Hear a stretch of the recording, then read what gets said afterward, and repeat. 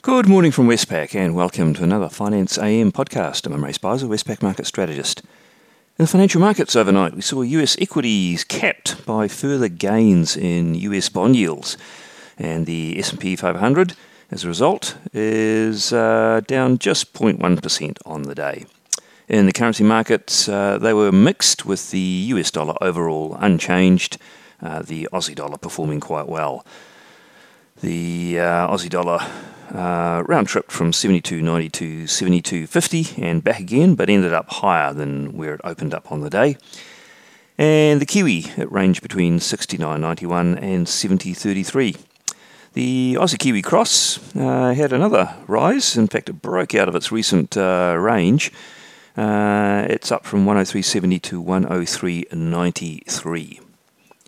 In the interest rate markets, the US 2-year Treasury yield rose 2 basis points to 0.29%, and the 10-year yield rose 6 basis points to 1.51% and made a 3-month high. There was also some Fed commentary, which I'll come to in a second, which might have helped the long end of the bond curve. Australian interest rates, the 3-year yield stuck around 0.45%, but the 10-year yield up from 1.42 to 1.49%. Like the US, making a 3-month high. Commodities had a decent session. Brent crude oil up 2% to $80, and that's a 3-year high for Brent crude oil. Copper not much change, gold not much change, but iron ore up 8.3% to $118. Still got a long way to go because it did plunge about 60% since May. Economic events from overnight. The main ones were in the US, where we had some Fed speak from a trio of FOMC members, Williams, Brainard and Evans. They all pretty much said that a tapering of QE should occur quite soon. In other words, signalling that an announcement could be made at the next meeting in November.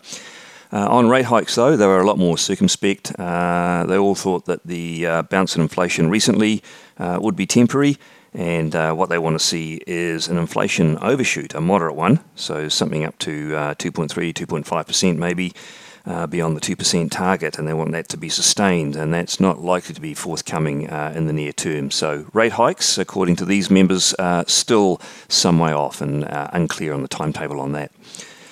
We also heard from Bank of England Governor Bailey, who repeated comments from the recent meeting minutes to clarify that the unwinding of stimulus could come from an increase in the bank rate, and that could occur even before the end of the tapering of the asset purchase program.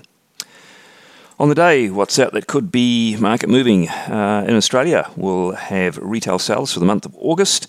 The Westpac economists are expecting a 1.5% decline.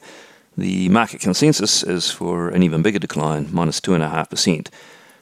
That's given the restrictions intensified across the major states over that period. Elsewhere, not too much going on, but in the Northern Hemisphere, I think the highlight there will be in the US, where Fed Chair Powell and Treasury Secretary Yellen will appear before the Senate Banking Committee. And we do have another couple of Fed members, Bullard and Bostich, speaking, so really looking for more clues on the tapering and even the rate hike outlook. Well, that's it from me today. Thank you for listening. I'll be back again same time tomorrow morning.